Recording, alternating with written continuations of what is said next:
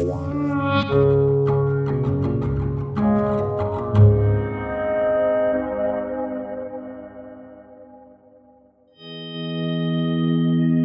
think expressing yourself in form is more important than visual language. It's a different processing. Art has given me a structure of pieces that have given me a way back to go further. It's like you can't move forward unless you look back. There was an interview, and there was one question was rejected, or one answer was rejected from the committee when they put the book together. What would you do if you didn't have art? The only difference between a crazy person and an artist is they have a constructed path. Because you're both at the edge of time. Hi, this is Sarah with another episode of Materially Speaking, where artists tell their stories through the materials they choose. Today I'm meeting Canadian-born John Greer, who was a professor of sculpture for 26 years at the Nova Scotia College of Art and Design in Halifax. John was the catalyst for the Halifax movement in the 1990s, which was rooted in minimalism and conceptualism. His inspiration often comes from ancient Celtic stones and Greek sculpture, and he likes the collusion between cultural and natural history. Californian photographer Gail Scoff took some great photographs of John at work, which you can find on our website. I met John at the studio, which he shares with his wife, the sculptor Vanessa Pashakanis, on the edge of Pietrasanta. I asked John to introduce himself. My name is John Sidney Greer. Irish extraction in Canada. British subject born abroad, it said on my birth certificate. How do you identify? Do you identify as Canadian, though, very much? Well, I love Italy. So, because I'm interested in history. I'm interested in why humans have created history, because our only way to move forward is looking backward. And I still believe in progress. And art has allowed me to try and make sense of the world I found myself in. And I think that's the purpose for me. And I think the function of art is quite different than the purpose. I think the function of art is to destabilize the status quo. Because if a culture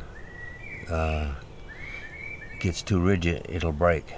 And I don't think people understand culture quite the same way as I do. I see culture as a construct, and it varies from culture to culture. I think there is crossover sometimes, but I think we confuse culture with reality. I think reality is also a construct, and I think part of the function of art is to make people realize that reality isn't what we think it is. I mean, the reason there's wars is because both sides are right from that cultural perspective, and they'll kill each other over something that's been put together and they believe it as reality. I don't think reality will ever know what that is, because we only have glimpses of it. And I think when you get some kind of an epiphany, then you're into some level of reality that goes beyond culture. And I think I've had a few of those epiphanies in work that's come out of it, and that's when I find that things are working. It's like Matisse. They asked Matisse if he believed in God, and he said, "Only when I'm working." So I think that's a beautiful quote. Because I think, in a way, work that transcends from one culture to another becomes bridges. And I think what's important in a personal body of work is that the bridges that connect one piece to another to create a body, because a body of work is more important in the long run than individual pieces, because it's part of a voice. I taught for a long time, and a lot of students from the, say, ceramics department would want to take sculpture because it's three-dimensional, and I would have to have a lot of dialogue. What's the difference between craft and art? And I think there is a difference. Otherwise, we wouldn't have two terms. I think craft enhances the day-to-day quality of your life. It's wonderful. But I think art allows you to die right, having come to terms with life. So I think that's the main difference between the two. It's, if I do something, if I like it, and if it's working for me, I'll ask somebody else. And if it works for somebody else, then at least I'm not alone. And if it works for more people, then I'm on the right track. So I think that's how language builds. And I think art is a language. That's terrific. What is this bird thing going on? It's fantastic. That's our friendly frog. Oh, it's a frog. Yeah. There you go. Because I was going to ask you about the relationship with your students, because I know you taught for, 26 years? 27 years. 27 years. Can you tell me a little about that and how it impacted you? It was a wonderful opportunity. I never even graduated from high school, and to work to be full professor, that's some maneuvering. Because academia is like a pool of barracudas. So you have to be pretty strong and tenacious. But the thing I liked about teaching mostly was I wanted to find out what was relevant to fresh minds. And so try and give them an atmosphere in which they can express that openly. Where did you teach? I taught in Nova Scotia. It was a very important school as a conceptual school. I also went to the school before it was an important conceptual school. It was more like an arts and crafts school. I lasted 2 years and went on to Vancouver. First Montreal, then Vancouver, because I wanted to find out what was relevant across the whole country.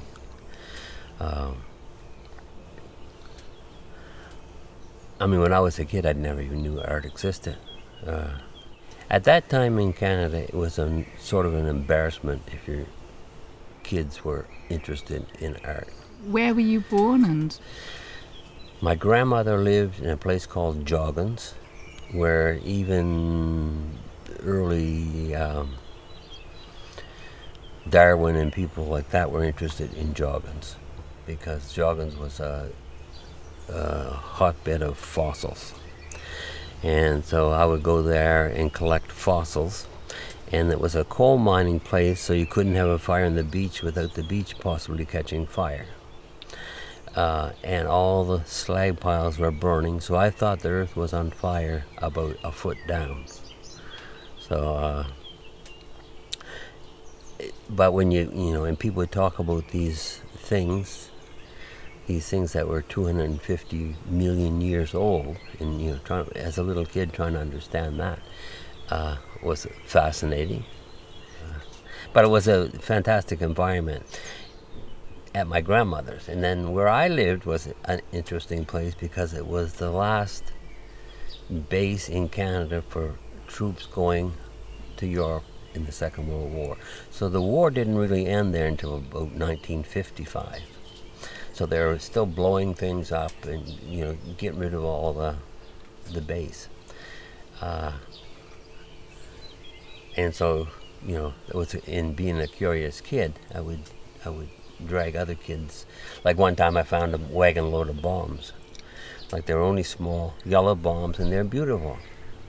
So I got my wagon and I piled it up, went through the village, and nobody would come near me, and I couldn't understand because I wanted to show them what I found. And so when I got home, they took my wagon from me. But it was a very curious place. There was an airplane in the backyard next door that was being dismantled, so I could get, window plexiglass and try and make things with that. And even before I knew anything about art, other than bad art education in school, I would be involved in carving sculpture. I didn't know it was sculpture, with chalk, leftover chalk, with a compass point. So I wasn't paying much attention to lessons, but I was having a lot of fun. And how old were you when you did this? Oh, too old, like 15. Mm-hmm. Right.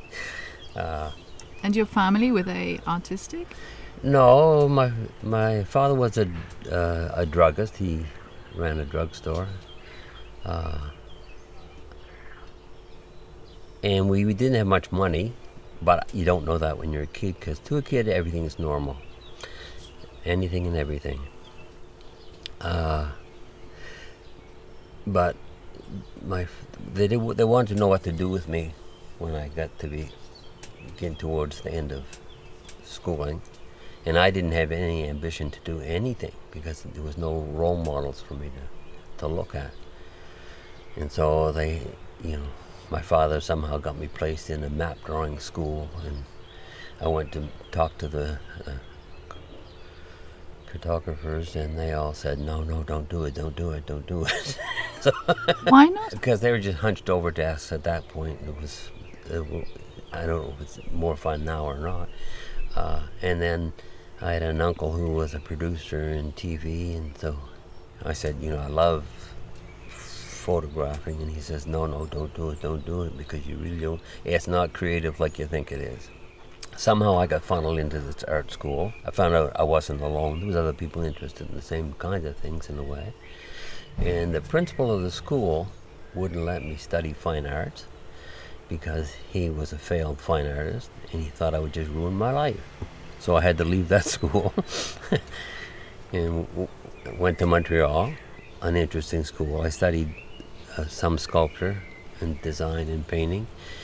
And then I heard of an artist, Ray Kayuka. He was Japanese abstraction in Canada. Interesting, brilliant man. And he taught at a different university, but then he was going back to British Columbia. So I thought I would see what that was like in terms of the art scene. And that was more interesting. Since I graduated in 1967, finally from Montreal, but also from Vancouver School of Art. And then from then on, I've always had a studio, making work and doing whatever I had to do to survive.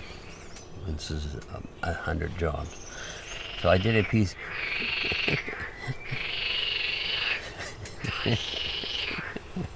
That's some sort of frog argument. Yeah, but competing with me.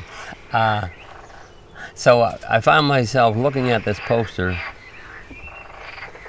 cocking my head to the side, and I thought of a mirror, and I thought I looked like a little dog. So I made a mirror that said that. Read silently, I look like a little dog. So when somebody looks in there, all of a sudden they have this kind of a sense of compassion. And I did a number of pieces where words, physically the word put you in a certain position. Can you explain that? I have a piece down near, in a sculpture park near Rome. It looks like a pillow. It's a pillow-sized rock, Guatemalan green marble. And it's in a bamboo forest in Rome. And you walk into it, and there's this pillow, and there's a gold line in the middle with very fine writing on either side in Japanese and English. And you bend over to read it, and it says, the piece is called Humble Ending. So as you bend over, it says, sayonara. So and you walk around the other side, and it says sayonara again. So things like that.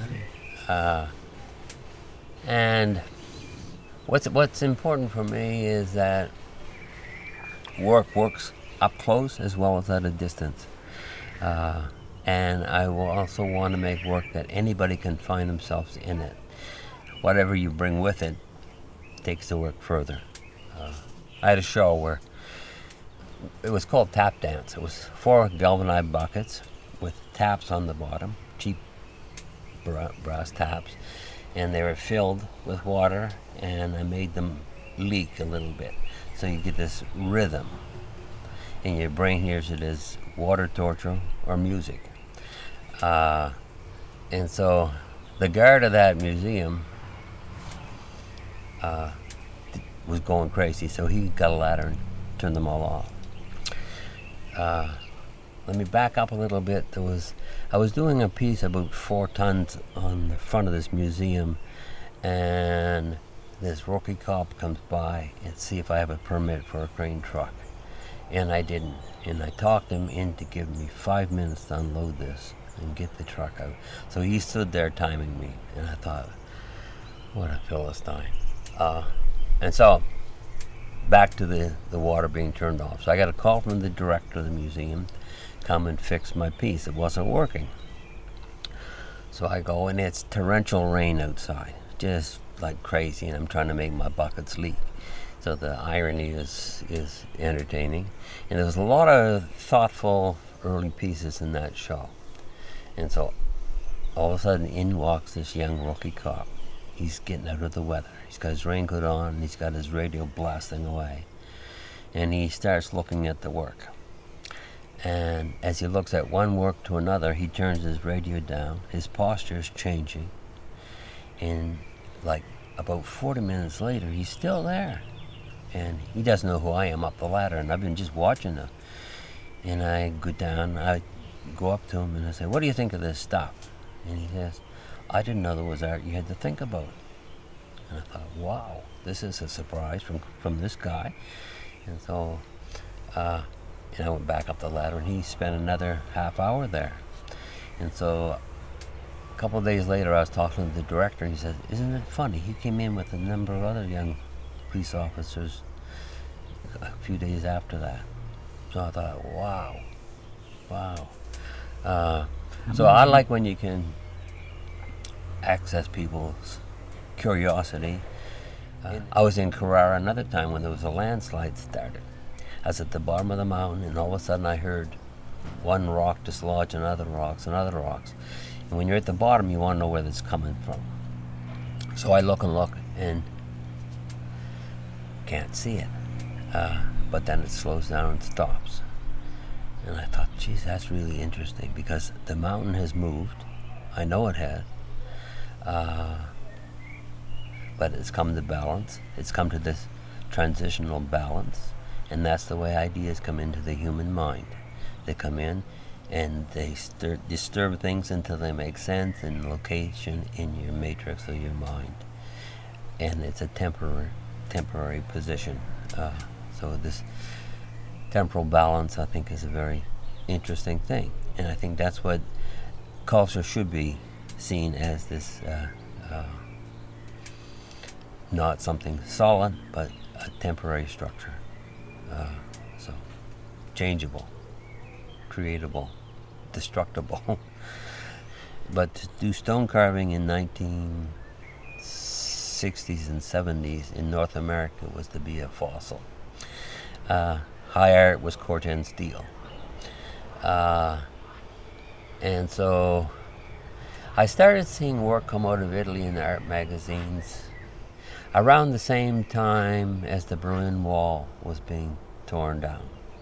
And I started seeing work that I didn't particularly like coming out of Italy. It was trying to relegate humans to godlike positions. And I think the difference between Greek art and Roman art is I think Greek art is the manifestation of the spirit in the material, and Roman art is trying to elevate humans to the god position, generally speaking. So I came because I thought, how do you represent that curled fist with your fist inside? The pacifist. And So I came to do a piece called Sleeping Wills, which was I wanted to use different marbles, different colors, to represent these snake forms with the heads tucked in. Because a snake with its head tucked in is a defensive position certain snakes take. And so, and I think it's called Sleeping Wills, because I think human willpower can raise its ugly head and can be destructive or beneficial. So depending on the intelligence and the humanity of the consciousness that's raising the will. So I did these 7 snakes, and you walk among them spread out in a space, and as you walk through, they visually uncoil. So you get this unsettling feeling, just because your ability to navigate trajectory through space. So I came and did that piece, and I was really encouraged to find out that you could be an artist here and it wasn't an embarrassment. You know, I was in tears leaving because I had never experienced that before. It's hard in Italy for an Italian contemporary artist because they have so much baggage, like it's being stuck with all your grandparents' furniture. So you have to find out how to put that baggage down. Fantastic. I was actually going to ask you if there was anything in particular you learnt from the students. I would teach in such a way that I would consider students peers, that you could help them on the track, like an older peer. And I thought, for me, that was important. One interesting thing I fought to try and keep as long as possible, there was no grading system in the school.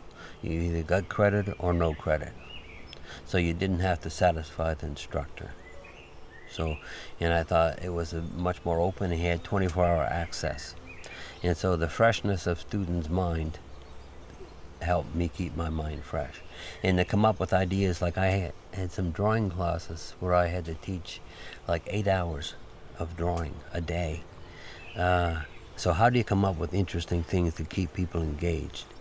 And so it was, and I ended up loving it. Came up with a lot of interesting things. And so there was that kind of stimulation with young minds.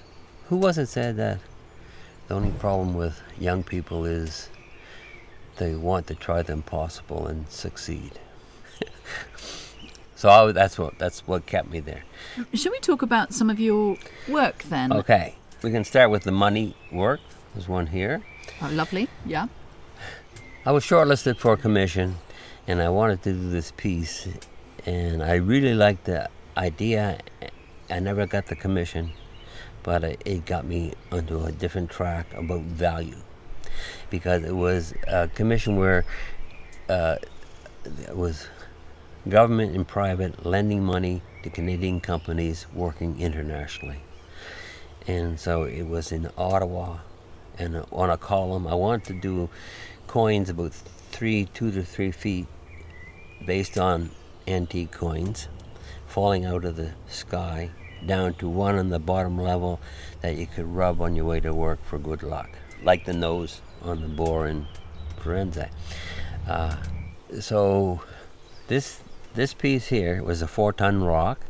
I was interested in China at this point, because I think the invention of money and the history of money is very fascinating. I've done about a dozen money pieces or value pieces that refer to money. This is a Wushu coin. It went on for a long time as a coin. This piece is called fuse, because fuse has this 2 possible meanings. It's either coming together or blowing apart, like in dynamite. So I was interested in the idea of what money does. It either coalesces people or puts them in adversity. So I used this travertine from Iran because it looks like it's old, so it looks like it's been buried. I think the geology of material is interesting, because marble and limestone were living materials at one point. In fact, they called them living stones. What do you mean by that? They were shellfish, where magma wasn't. Magma is silicon-based. So I often take that into account when I decide on a stone material, the geological foundation of it. That's great, because I was going to ask you, how do you choose the materials you work with? Yeah, and I didn't know this was so nice to work, this travertine, because it looks like it's fragile, but it's not. And when you wash out the mud's been there for 2 million years also. The last money piece I did is 7 cowhides stacked up. Like when you go to IKEA and you see the cowhides, you pick them up, there's a nice weight to them. The way they hang over and so on. And then I was thinking, there's something really sensual about the...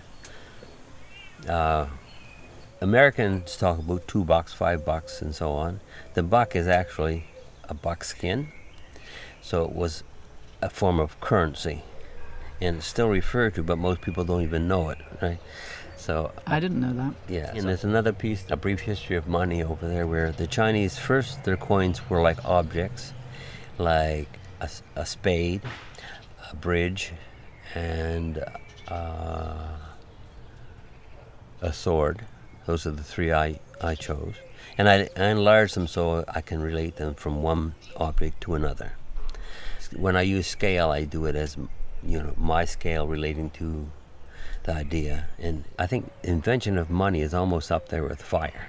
Like Alexander the Great couldn't have gone to Asia unless he had coins, because you have 10,000 people in the march, you have to give them something. So I think, when they came up with coinage, it was a very big deal. It comes up in other pieces too. But these pieces of stone are enlarged.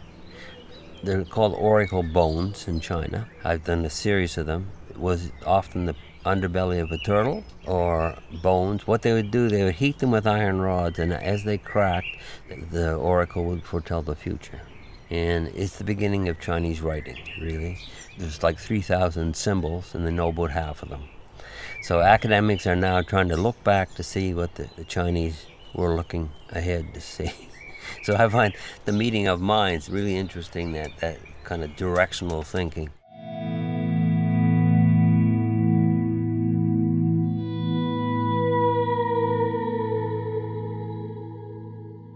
That piece there, and this one here is also... Oh, that's a Greek piece. It's called The Sleeper and the Rose.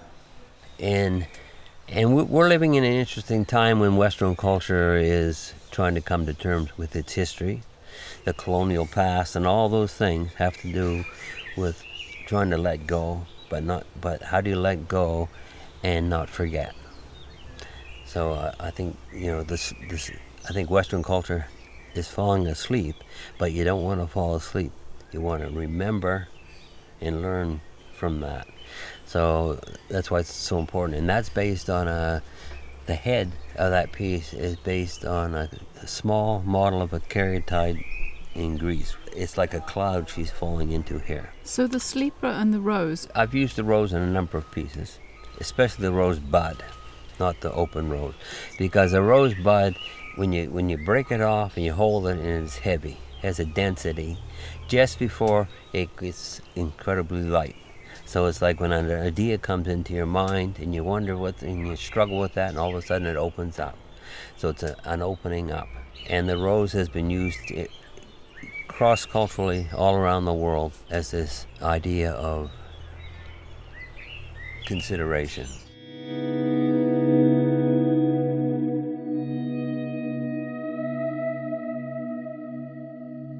We can talk about the sirens. It's a kourai, archaic Greek figure that was used to sometimes as a memorial, and sometimes a American event, and sometimes as a real person.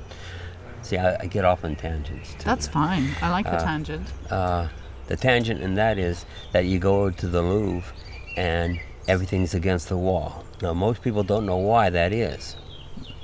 The reason that it was a humiliation for an aristocrat to walk behind another person, and they considered the sculptor another person. And I find that really fascinating. And that's why noses were broken off with sculpture from one culture to another. You deface them. It's like Shakespeare, you thumb your nose at me, sir. I thumb my nose, sir, but not at you, sir. That comes from that defacing. So those things are all in this piece. There's a returning and a going out.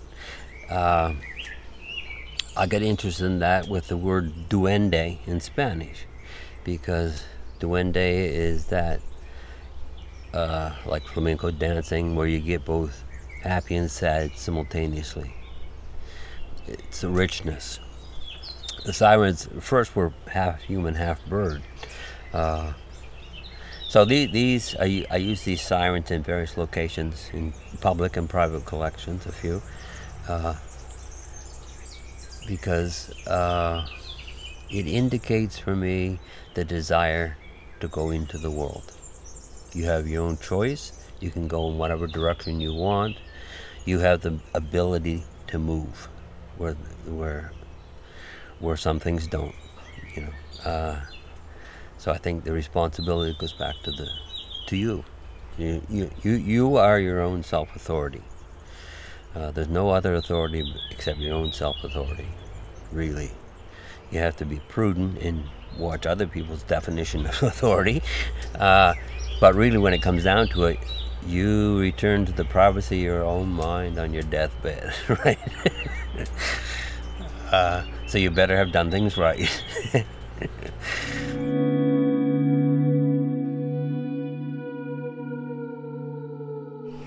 I received the Governor General's Award, the highest award in Canada for commitment to a lifetime of art. There was an interview, and there was one question was rejected, or one answer was rejected from the committee when they put the book together.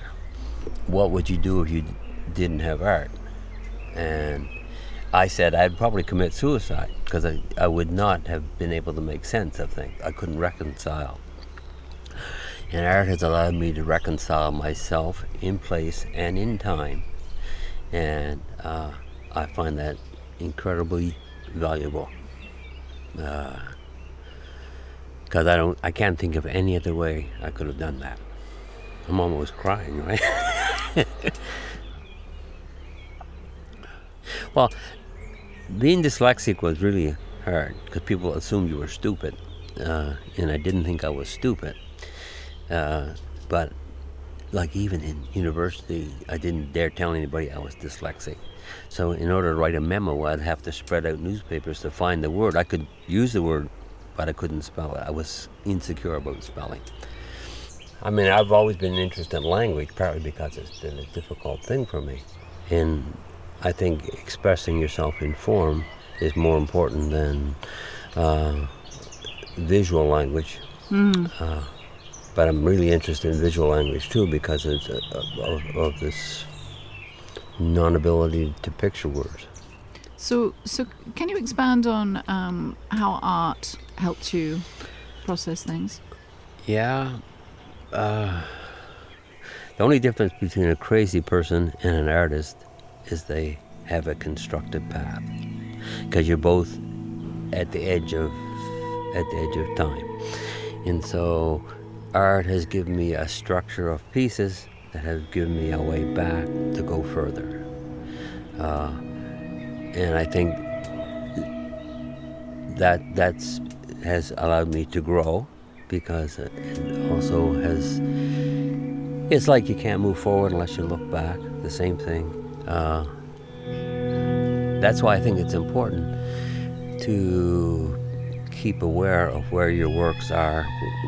So the body of work is so important, not the individual pieces as much as the body, because the body of work is the voice.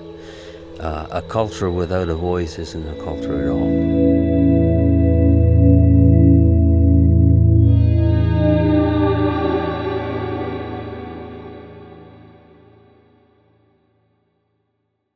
So thanks to John. You can see his work on his website, artistjohngrier.com, or on Instagram at artistjohngrier.